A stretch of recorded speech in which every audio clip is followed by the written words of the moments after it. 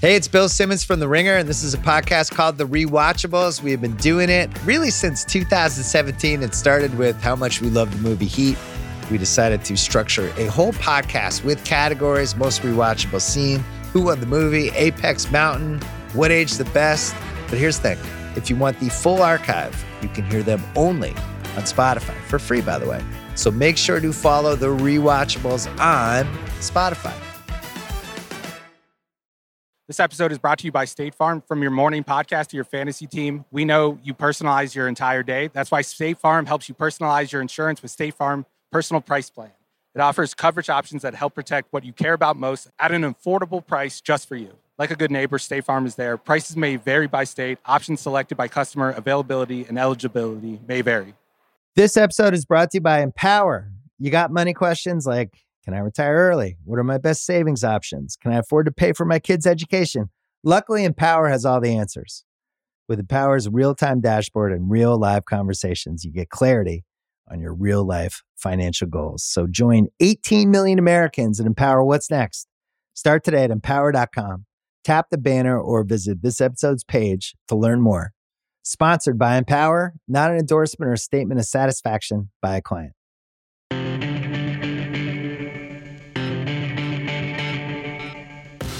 Hello and welcome to the Ringer NFL show. I'm Nora Princiotti. I am back with Steven Ruiz. We are continuing our division by division NFL Power Rankings series today with the NFC North. It is not lost on me, Steven, that this is, I believe we are now like a month in to this project that we began in a way. We chose the divisions that we started with in such a way that we could try to avoid any DeAndre Hopkins breaking news. Still not signed anywhere. Just still out there. Still waiting. It's never going to happen. Thanks, DeAndre. Thanks. Think of the podcasters, DeAndre.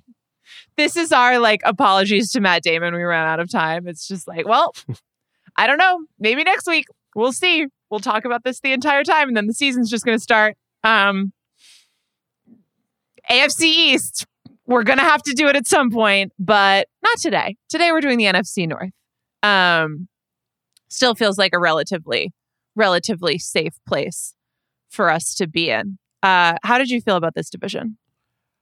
Very competitive. It was very tough to pick a number one team. This is the hardest time I've had picking a number one team in a division. And you look at the odds, and no other division has where every team has playoff odds over 30% based on the betting odds at FanDuel outside of the AFC North.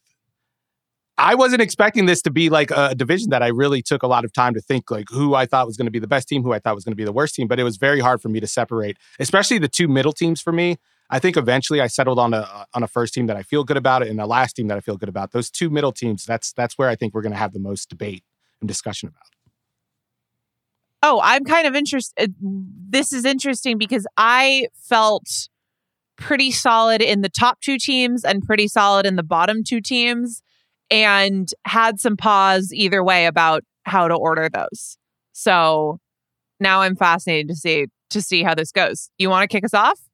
Yeah, I'm going to go with my top team. It's the Lions. I'm assuming you had the same team. That Vegas has the same team. I think everyone is excited about them. After a busy offseason, especially in free agency, I don't think either of us were too excited about their draft and how that kind of propels them forward. But I think for 2023, the Lions I think they have the best roster in the division. I think they have the least amount of holes. There is the specter of Jamison Williams' suspension kind of hanging over this team. And I do think that's a big deal, which we'll get into a little bit later. But from top to bottom, I think this is the most solid roster. And I think it's the one where probably the highest floor out of all these teams. If they lose or if they win fewer than 6 games, I'd be very surprised. I think that's totally true.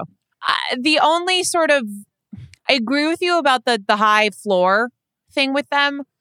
The only thing where, when you look at it a little bit more closely, because if I think in a cursory way about the Lions, I go, oh man, really kind of spicy, exciting receiver group.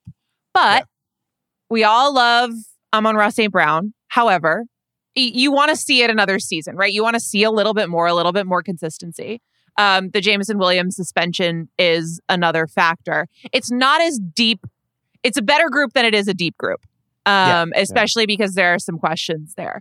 And you add in the fact that the highest ceiling for me with this team is if they do turn out to be like a very pass-first offense. We've seen that in action be exciting and continue to get good production out of Jared Goff, take advantage of that offensive line, and have those receivers on the field as much as possible and performing at a high level. However, the other thing that I think is worth questioning is just whether the actions in the draft and the actions that they've taken toward team building indicate that they are going to run the ball a lot, and potentially more than we might like, given the other potential strengths of the roster. So there are some things where if you take a closer look at it, I wonder a little bit if they will hamstring their like full potential. But still, I do agree with you that like top to bottom, this is the most exciting roster in the division.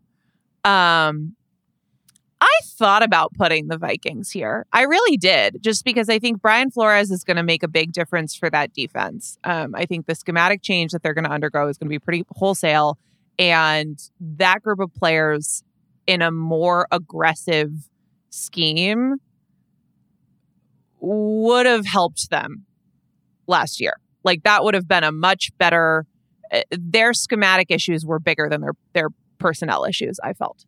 I agree with that. I think my question with the Lions, or the reason why I put them here, is I think this is the one team where you could say they're definitely on a track where they're ascending. I mean, the Bears are, but that's a situation where they have nowhere else to go but up. But you look at like the Packers, how they kind of left off last year, and then Minnesota, even though they went, what did they win? 13 games. 13. 11 of those were one possession games. And like we had the Vikings, the fraud question all year long. And then the playoffs come and you get embarrassed by Daniel Jones at home. And it's like, okay, those questions were very legitimate. And right. I don't see where the evolution comes from for Minnesota. Like I get the Brian Flores thing. I do think that's a huge deal. Like him replacing Ed Donatel it's gonna change the nature of the defense, like you said. Like it's gonna be more aggressive. And they were the opposite of aggressive last year. I just think it's gonna take maybe a year for them to get the personnel right. Because you do need a certain type of personnel to run the Flores defense as we know it. For all I know, it could look different, but the one we saw in New England, the one we saw in Miami, you need like a secondary that you could trust in man coverage. And right now, although I think Minnesota went to work on it this offseason, they signed Byron Murphy, they draft a cornerback. The name is escaping me right now, I think in day 2. Those guys can come in and help and play man coverage. I just think you need more. You need more help. You need more help in the secondary. I think the linebacker group needs to get a little bit better. But I like the moves they made. It's just, my question is that enough to offset the regression that we know is coming, or that we think is coming? So there's a difference between the Vikings still being a 13-win team, right, and being within a stone's throw of the Lions. Yeah, and the second part of that, I think, is the conversation worth having. They're not going to win 13 games again. Like that was a ridiculous thing that happened. They could be a better team and lose more games. I think that's a fairly solid chance to happen. I do think that, the defense is going to go through an adjustment period. It's worth remembering this is going to be the first time that Cousins goes through 2 consecutive years there with the same offensive play caller. And I don't know, is that going to make a difference to Kirk Cousins, who just does the same thing all the time, basically? Maybe not. However, I would be remiss if I didn't mention, I listened to our buddy Ben Solak. I listened to the two of you chopping it up. You said Kirk Cousins is good now, Steven. We don't need to bring that up. No, I do think he's good now, but like I said on that pod, it's at the point where it doesn't matter. Like it's too late. I'm sorry, it's too late. Like the Vikings, their time was a couple of years ago. If Kirk was what Kirk is now, I think we would have seen a team that is capable of winning the Super Bowl. But I think what's around him has kind of regressed, where he doesn't really have that run game he can rely on that they had. Even when they didn't have the best offensive line, they still had a run game. And we saw that kind of go away last year. And Kirk plus, of course, Jefferson made up for that just by being like a superhuman tandem. I just don't know if they're going to be able to replicate that again. But what if Jordan Addison's really good? That's my question. It's like the offensive line is still, as long as they stay on the field, that is a solid group.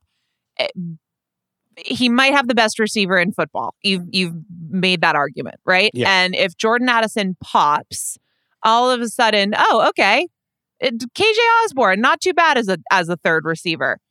Then this becomes a pretty scary receiver group. And I know that I'm in some ways making the ceiling argument for the Vikings after saying that we can't just make the ceiling argument for the Lions receivers group. So like, this may not happen. However, if we're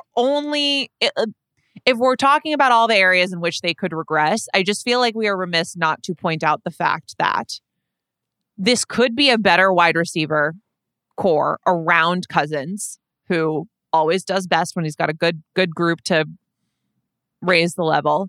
And defensively, even if they are going through a little bit of a reconfiguring period and there is some getting up to speed that has to happen, this is a group that allowed the second most passing yards in the NFL last year.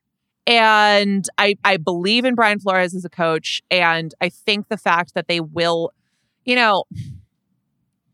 can kind of go both ways, right? Because yes, I don't know necessarily that it's Byron Murphy and I think Andrew Booth you're talking about. Those two as the outside corners, are they going to be up to playing that style? We'll see. It's not the most complicated thing to learn. Yeah, that's you might not be able to do it, but it is just sort of like, hey, go get that guy.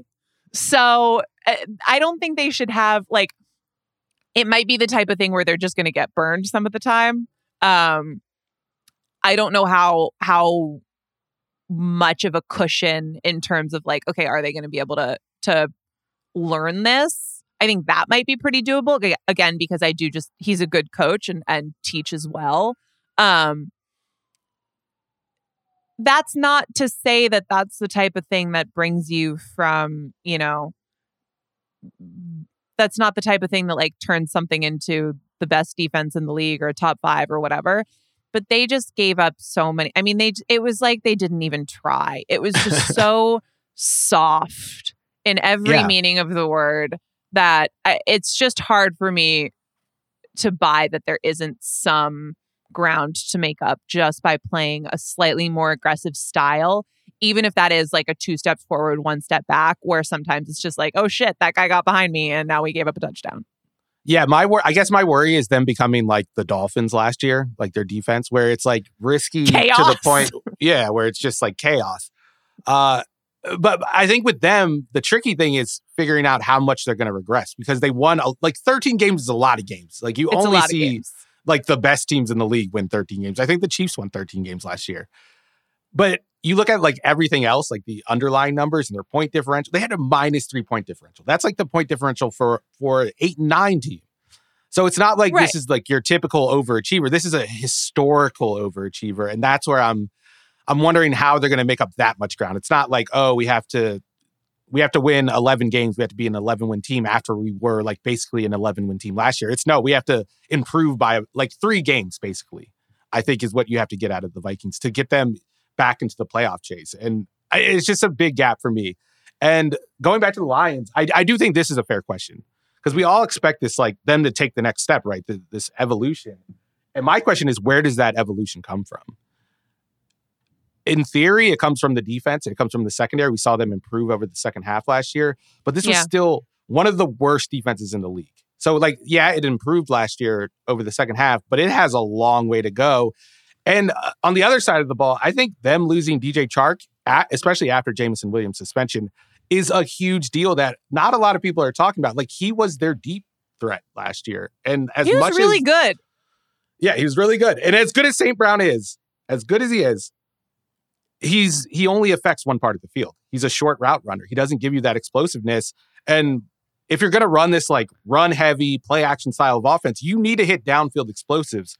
And if they don't have a guy that can do that, and right now on the roster, it's between Marvin Jones, who hasn't really looked his best, since leaving Detroit the first time, and then Josh Reynolds. And that's dicey. So I get the Lions skepticism. Like, I'm on board with you there. I just think I'm lower on the Vikings than I think you are. And I think they have a long way to go. And as much as I love Brian Flores, one of my favorite defensive coordinators in the NFL, it's tough to run that defense without the right personnel. And I still think that's a process they're going through. And they're relying on some guys where, like, even Byron Murphy has been an inconsistent player throughout his time in Arizona. And we don't really know what he is yet. And then you're relying on a rookie to start, and that obviously can go either way. So I don't know, a lot of question marks. But I like the third place team, and when we get to them, I'll explain why. All right, let's take a quick break, and then we'll keep going with that.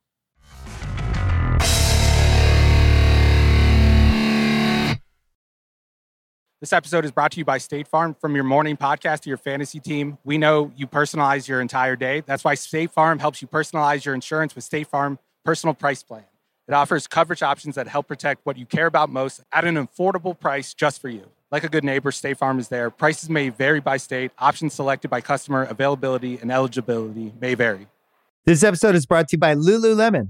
Guys, if you're ready for a new pair of pants, try one of Lululemon's ABC pants. They're made to make you look and feel good.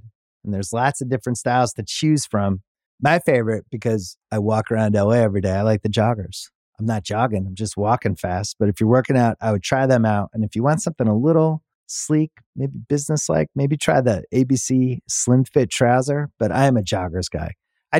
Once COVID happened, I was just like, I want to wear jogging pants and joggers and all kinds of soft pants as much as I possibly can, especially when I'm working out. Ultra comfortable and versatile. ABC pants are really in a league of their own. Buy a pair right now at lululemon.com.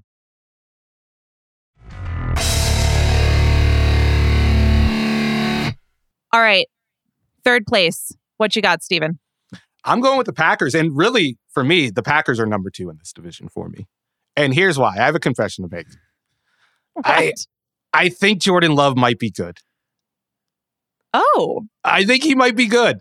Like, I recently watched him. It was like a week ago. Like his preseason tape, the games he has played in. You can get a good offense out of him. He has a good arm. He's athletic. I think he's smarter than people give him credit for, like as like a pocket passer. And I think his accuracy is getting better. I think he's becoming a better thrower. Like we could joke about Aaron Rodgers and his influence on the locker room, but you can kind of see Aaron Rodgers' style, like that fluidity that he has to his game, rubbing off on Jordan Love. He looks like a different quarterback than he was coming out of Utah State. He looks like a different quarterback than he was when we saw him play against the Chiefs a couple years ago. Where do you think he's developed? Because 83 career pass attempts is not all that much to be going off of. But that game against Philadelphia last year, what did you see going back and looking at that was missing beforehand? I think it's the ability to make layups, to make those throws. When you're an arm talent guy, which he was coming out of the draft, that was his big thing. Is like, like that was the time when everyone was trying to draft Mahomes, and anyone who like threw a sidearm pass was like, oh, that could be Mahomes. And I think that was how you were selling him. But the thing is, when you watch that tape, he could get the ball down the field, but he couldn't get it to the receiver. So there was like accuracy issues. There was being able to actually hit the shots. And I think now you're starting to see him hit those more consistently. And then you put like a good offense. Details. It's the little things. And then Matt LaFleur, I think Matt LaFleur is good. I like the tight end. The tight end draft had. I'm cracking up because like I love, one of my favorite things in sports coverage is how easy it is to make something that's just like a debilitating flaw sound like, he's got a great arm. He cannot hit, he can't really hit the receivers, but he has got goes way down the field. Ball goes he's fast. Having a little bit of an issue getting it where he wants it to go, but he's working on it. And you should just see the velocity on that thing. Right. It's like Ben Simmons. It's like, oh yeah, he's so good at basketball. By the way, he can't do the one thing that it matters in basketball. He can't. He's got a little thing about getting the ball into the hoop, but other than that, it's great. Absolutely dynamic player, future of the sport, really exciting. And now maybe I'm doing that thing where, during the offseason when Ben Simmons, there's like videos of him hitting threes. Maybe I'm doing that with Jordan Love right now. But that's where I'm at. I think he can hit those throws. And I like how the offense is kind of being built. I think we're finally seeing the offense being built in Matt LaFleur's vision. And I think this is the year we really see what it looks like. And if like Luke Musgrave, who apparently has been really good in camp, and like you watch his tape, he's a big dude, he's fast, he's athletic, everything that you expect from like a modern tight end. And then they draft Tucker Kraft, who will probably play right away. I think it will take a little bit of time to get going. But once it gets going, I think the offense is going to be decent and a lot better than we think. And the defense almost has to be better. It has to be better. Everyone was so optimistic about the defense, and then it was just bad. And for whatever reason, they kept Joe Barry, which is like, that's my concern, is Joe Barry. So your concern is not that Jordan Love probably could use more dynamic pass catchers. I mean, Steven, no, I love the optimism, but are we really sitting here doing the rookie tight end looks great in camp? Looks great in mini camp thing? Yeah, I am. Maybe I'm friends with too many Packers fans. I think that might be it. But there is potential for this defense to get a lot better. I know, like, I'm not high on Joe Barry. He's had one season in his career as a defensive coordinator. This is going to be year 7 with a third team where his defense has finished in the top half of the league in yards allowed and points allowed. And that was 2 years ago with the Packers. Yeah. As long as he can get them back to that point, and I think they have the talent to do that, I think this is a team that could compete for the playoffs, a wild card spot. And I don't know if that's a given with the Vikings. I really don't. So, okay, that's what I was going to follow up on. Is you said that this might even be your second team. You would make an argument that the Packers are more could be a better team than Minnesota. Yeah, I think they have a better defense. I think they have the potential to have a better offensive line. It kind of depends on Bakhtiari, that's a big question mark at this point. And then I think like the scheme is enough to make up whatever differences you have in quarterback talent and then obviously wide receiver talent with Justin Jefferson. Like the Packers don't have anybody that can compete with that. But I think like on the whole, with the running game, with the offensive line, with Matt LaFleur designing the offense, not a good receiving core, but there are some useful players. I think you can make up that difference. And then I think the defense has the potential to be a lot better than Minnesota. So that's my argument for Green Bay. Look, first of all, Jordan Love could be anything. Jordan Love could be the next Aaron Rodgers, right? We just don't know. Like 83 career pass attempts is just, we don't know. So the best possible outcome of that, if everything that we saw against Philly was real, if he's taken even more steps forward in the offseason, if everything's going great in minicamp, is going to be great in training camp and all of that, like, sure. This was a first round pick at quarterback. If he's really panning out the way that they hope he is, then all of a sudden it is a very good roster with a, at least offensively, very good coaching staff. And then all of a sudden the sky's kind of the limit. I don't think so. The 3 issues to me are, have we seen enough from Jordan Love to really know? No. The second one is I liked the flashes Christian Watson had as a rookie, but losing Devontae Adams has hurt this team overall, and I don't know that they have even in the aggregate made up for that loss. Drafting the tight ends is really interesting because you need those intermediate targets. You need those sort of like easy short, medium range completions, right, to make things easier on Jordan Love and just for his development overall. We don't see rookie tight ends adapt from the college game to the NFL game particularly quickly, even if they are good picks, even if those picks do pan out. Usually just the history at that position says it doesn't happen that immediately. Add in the fact that they're also, very young at receiver overall. I have more trust in known quantity Kirk Cousins, even with the baggage that comes along with that. Plus Justin Jefferson, and then maybe you get something else from Jordan Addison. Plus, what's left of their run. Like, I'm just less worried about that than the fact that this just could be a kind of middling group. And if that's the case, it certainly makes the runway a little bit more difficult for the young quarterback. And then the third thing, good defensive roster, but it didn't get him very far last year. And a lot of that is on the coaching, but they were healthy and they didn't change the coaching. So that's my concern. I don't understand how Joe Barry got a third year. Like I like that the Vikings won 13 games. They made the playoffs. They could have very easily just been like, all right, let's just run it back and try to get a little bit better. I thought the fact that O'Connell moved on from Ed Donatel, not only just moved on, but went to like the completely opposite end of the spectrum in terms of scheme to find Brian Flores, I think was a really positive sign for him as a coach. And then I'll make another argument against myself. He hated watching it just as much as everybody else. I bet. He probably loved going up against it in practice. But here's my biggest concern about the Packers. The quarterback room, and like I said, I'm pretty high on Jordan Love. I like him more than I think most people like him. But there is a very good chance that he's bad next year. Like we haven't, like you said, we don't know what he is. Behind him, his backup is Sean Clifford, first year player out of Penn State. I don't know if you ever watched Sean Clifford play at Penn State. I went to a Penn State game. They played Illinois. I cannot say that I did. One of the worst quarterbacks I've ever bet on in my life. I don't know how he got drafted. Wait, you've ever bet on? Yeah, I've lost a lot of money betting on Sean Clifford. Well, that seems like your fault. That was my fault. I don't know ball. That was my fault. But I realized my mistake, and I would not have drafted him in the 5th round. It was insane. But he's their backup. And then after him is Danny Etlin, who was like a non-prospect, wasn't drafted. Yeah. So if Jordan Love, one, gets hurt, or two, just like... Former Patriot. He's one of those like Patriots picks where they draft him and you're like, they're not playing him at corner or at quarterback, are they? Like they're going to move into wide receiver or like running back, or he's going to be Julian Edelman, right? Like no one was drafting him to play quarterback. Unfortunately, that's not at all how that happens in New England.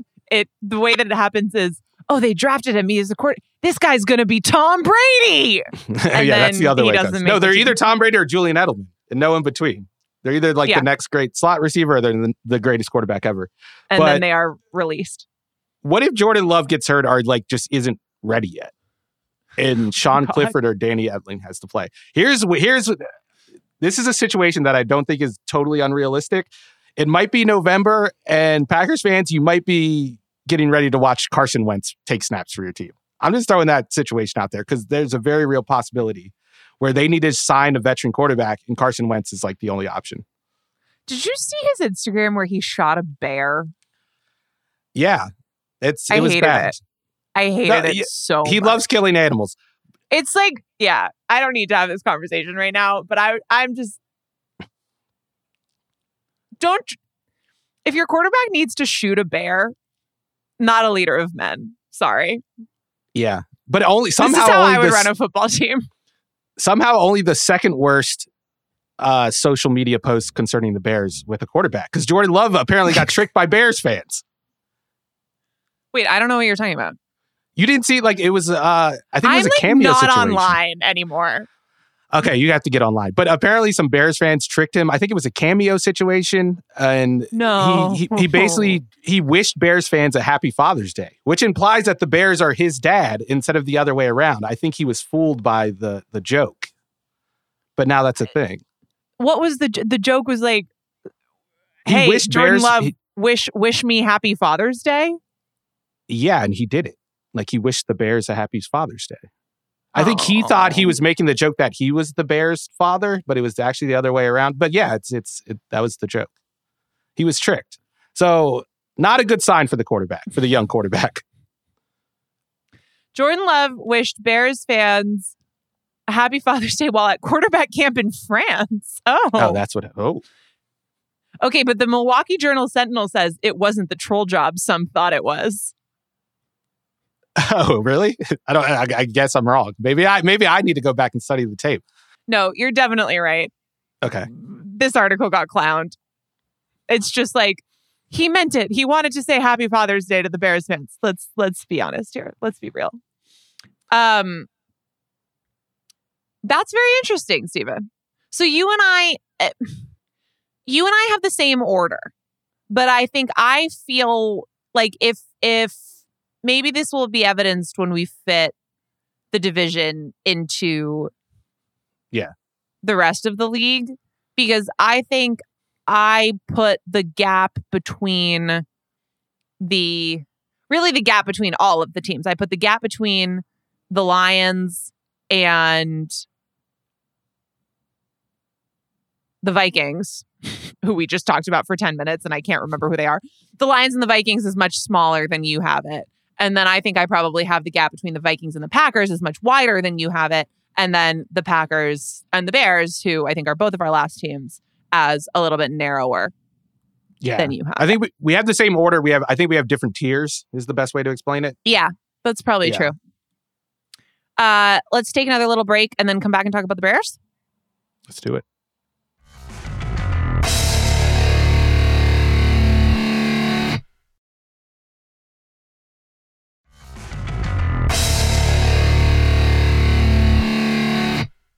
Okay, Chicago. Last team in both of our rankings. I gave at least some thought to putting them kind of on par with Green Bay. Sounds like you would not have done that. Correct? No, yeah. I think it's very easy to forget how bad they were because they traded out of the first pick. If that makes sense. It's like, oh yeah, they weren't you don't remember them as being the team with the first overall pick, but they were the worst team in the league by a full game and a half. They only won 3 games, 30th in DVOA, 29th in offense, 32nd in defense, which is not a good sign when your head coach is a defensive guy and not Evan Flus. Yeah. They did have the 5th hardest schedule, and they did go 1-7 in one possession games. So there is like some room for definitely some positive regression. Yep. But this was a very bad team, and I think we need to remember that. And we need to remember that the passing game, like as good as Justin Fields was as a runner down the stretch, and that kind of made the offense viable, and he did improve as a passer, still one of the worst passing games like we've seen in recent memory. And I know they were very busy during the offseason. They obviously trade for DJ Moore, which is going to help right away. And they signed up a bunch of dudes in free agency, but these are the positions they signed. Linebacker, guard, tight end, interior defensive lineman. These aren't like needle moving positions. And this is a team that had a long way to go. So that's my concern with them. Yeah, I think that's right. I would push back a little bit on the idea that none of those moves can move the needle. They're going to look bad on the balance sheet someday, whether that's this season or when we get into future off seasons. Much more so than how many games they win this season is about, can they make a clear decision on whether Justin Fields has what they need or not. I think they've put him in a decent enough position to figure that out. It could be a lot better, but I do think that just because what you're looking for is, can he combine what he adds to the run game and what they've already shown they can do on the ground? Can you combine that with the deep ball ability? And I think the combination of getting more in there, Claypool with a little bit more time, you can approximate that. I think they should have a slightly better, it'll be a better group, and hopefully one way or another, the picture will become clear there. I don't like the linebacker moves any more than the next gal. I do think that run defense was such a weakness for them last year, and just such a thing that like good teams, bad teams, anyone beating the Bears was just like, okay, cool. We can do this. This is fine. It will make a difference in how solid of a defensive foundation they can have as a team. At some point, the amount of money that they're spending to accomplish that is going to be tough, but I don't know if like next September and October are when you're going to really feel the effects of that. So I see, I think, a little bit more of a viable way for the defense to be a little bit more fundamentally sound, take a couple steps forward, and then build an offense around power run game, play action, deep shots built off of the play action that could be a decent little team. They're not going to not a playoff contender. Nothing too spicy, but like a real step forward. But I think your expectations are realistic. I don't think those are necessarily the expectations you kind of see pundits talking about them. Like Justin Fields is like a top 5 MVP candidate by betting odds. And that's the crazy. Bears win total is 7.5 games. I agree with you. I think like they've obviously taken some positive steps forward. This is a better team now than it was a year ago. A year ago, we were like, how is this even going to work on offense? Like they don't have a real NFL roster on offense and the defense wasn't that much better. Now there are NFL players here, and like DJ Moore solidifies that offense in ways that they could not last year. And I do think like the linebackers, like I totally agree with you. The contracts are bad, but both of these guys, they not only fill a need, but they come from systems that I think there's a lot of overlap with the Eberflus system. It's like a lot of effort, run and chase, linebackers all over the field. They can do that. Like Jermaine Edmonds, TJ Edwards can do that.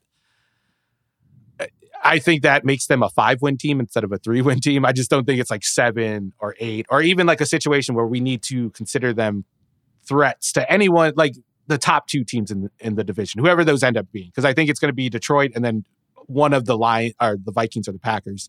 I don't think they threaten that top tier, but I think they have a chance to like threaten the 3rd place team, if that makes sense. But that's as far as I see them going. I think their ceiling isn't that high unless, and this is totally on the table, unless Justin Fields just, explodes and has his Josh Allen 2020 year. Right. But even if he does whatever the version of that is, that doesn't quite turn them into, a potential playoff team, but where it's just clear that he's what they're after, that would be a win. Like that would be a huge win in Chicago Bears history. The other thing is like, look, there would be worse things in figuring out that this is not it, right? The thing that you're worried about is ending up kind of in the middle going, well, he's got some real limitations as a passer, but we love the athleticism and you could certainly do worse. And that's not out of the question either. But the trajectory of the team beyond 2023, because that's what year it is, that's more important than whatever they accomplish this season. Yeah. I don't know if it was, I don't think it was intentional at all, but I kind of like the fact that they were subtle with the offensive improvements rather than like going wholesale and trying to sell out to give Justin Fields everything he needed to succeed, because then that kind of complicates the question. Like there's another quarterback. I'm not going to name him because I don't want to offend his very passionate fan base, but his name rhymes with Tua Tagovailoa. And after the great year he had, like obviously there's a quarterback named Shmua Shmagavailoa. There actually is. Yeah, he plays in Miami. And he throws a Shmyri Kill and Schmade and Waddle. And that makes it very hard to really like judge. Evaluate. To evaluate. And it makes it hard to decide if he's a franchise quarterback. We don't know.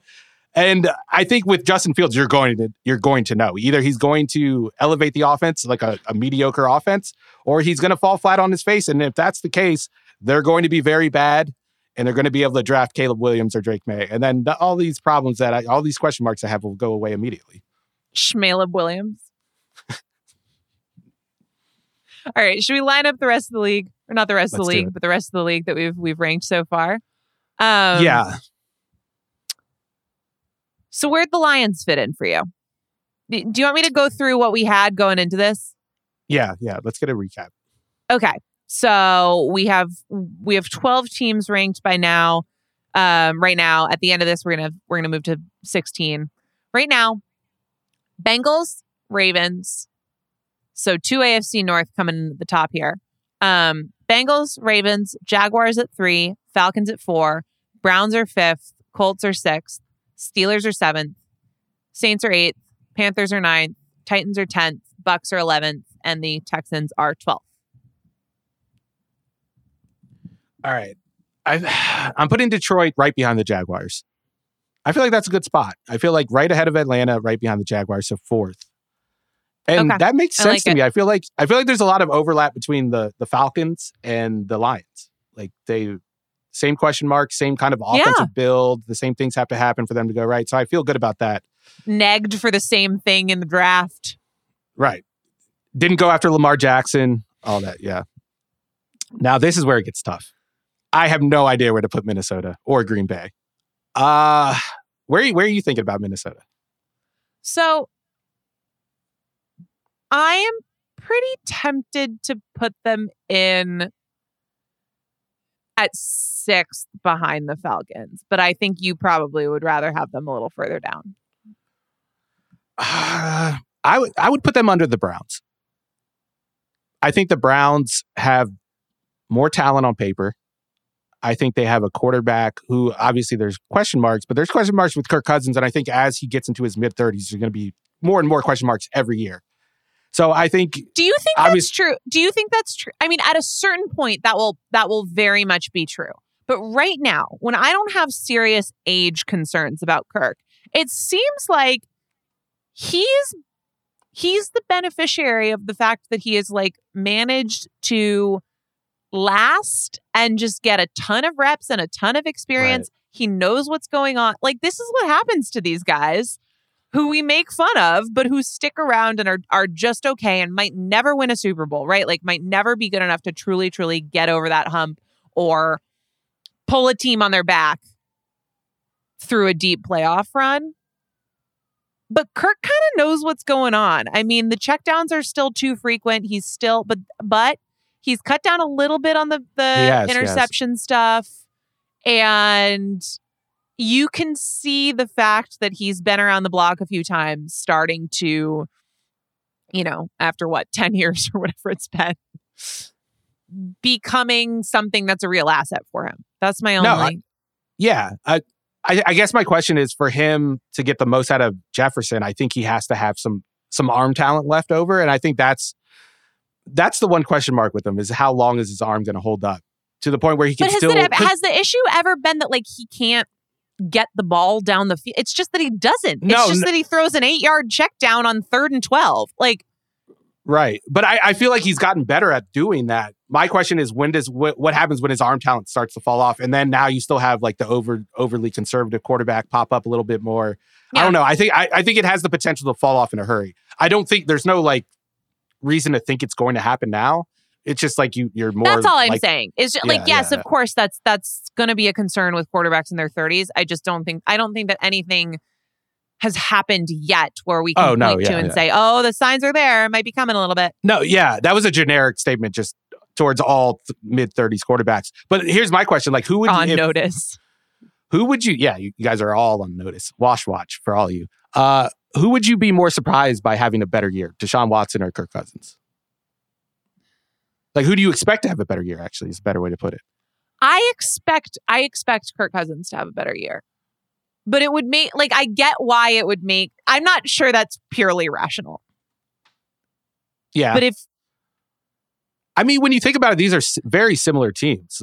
They both replaced their defensive coordinator after playing the same brand of defense, that same soft defense. They couldn't stop the run, all that, the same overlap. And now, I like Jim Schwartz's ability to improve that defense and kind of raise the level of their play in 1 year. Well, compared they have better to players. Brian Flores. They have better defensive talent. Yeah, that's a good point. So I want to put Cleveland ahead of Minnesota, but I wouldn't be opposed to putting either one. They're neck and neck for me. So I'm leaving it to you. You get to decide. Okay. All right. We'll put the Vikings 7th.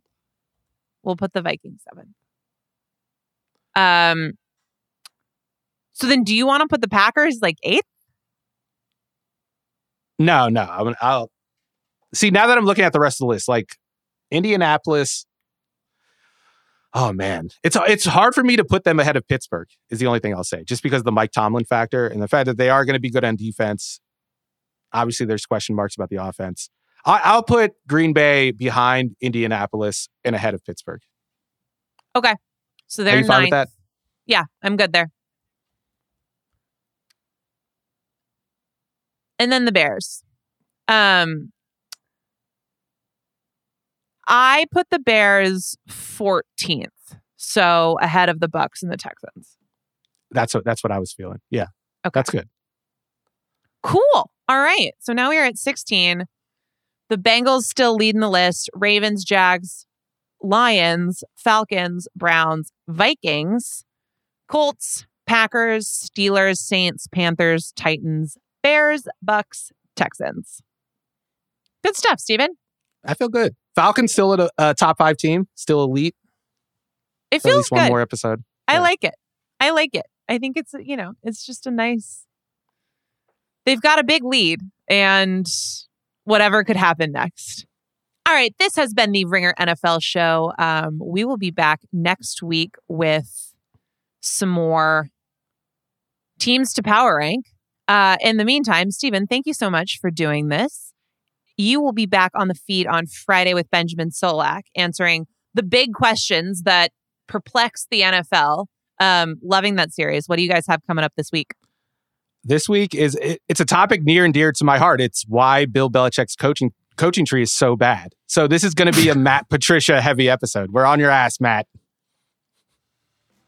All right. Looking forward to that. Thanks again to Stephen. Thanks, Steve, for listening. Thank you to Stefan Anderson, as always, for production on this episode, and to Connor Nevins and Arjuna Ramgopal for additional production supervision.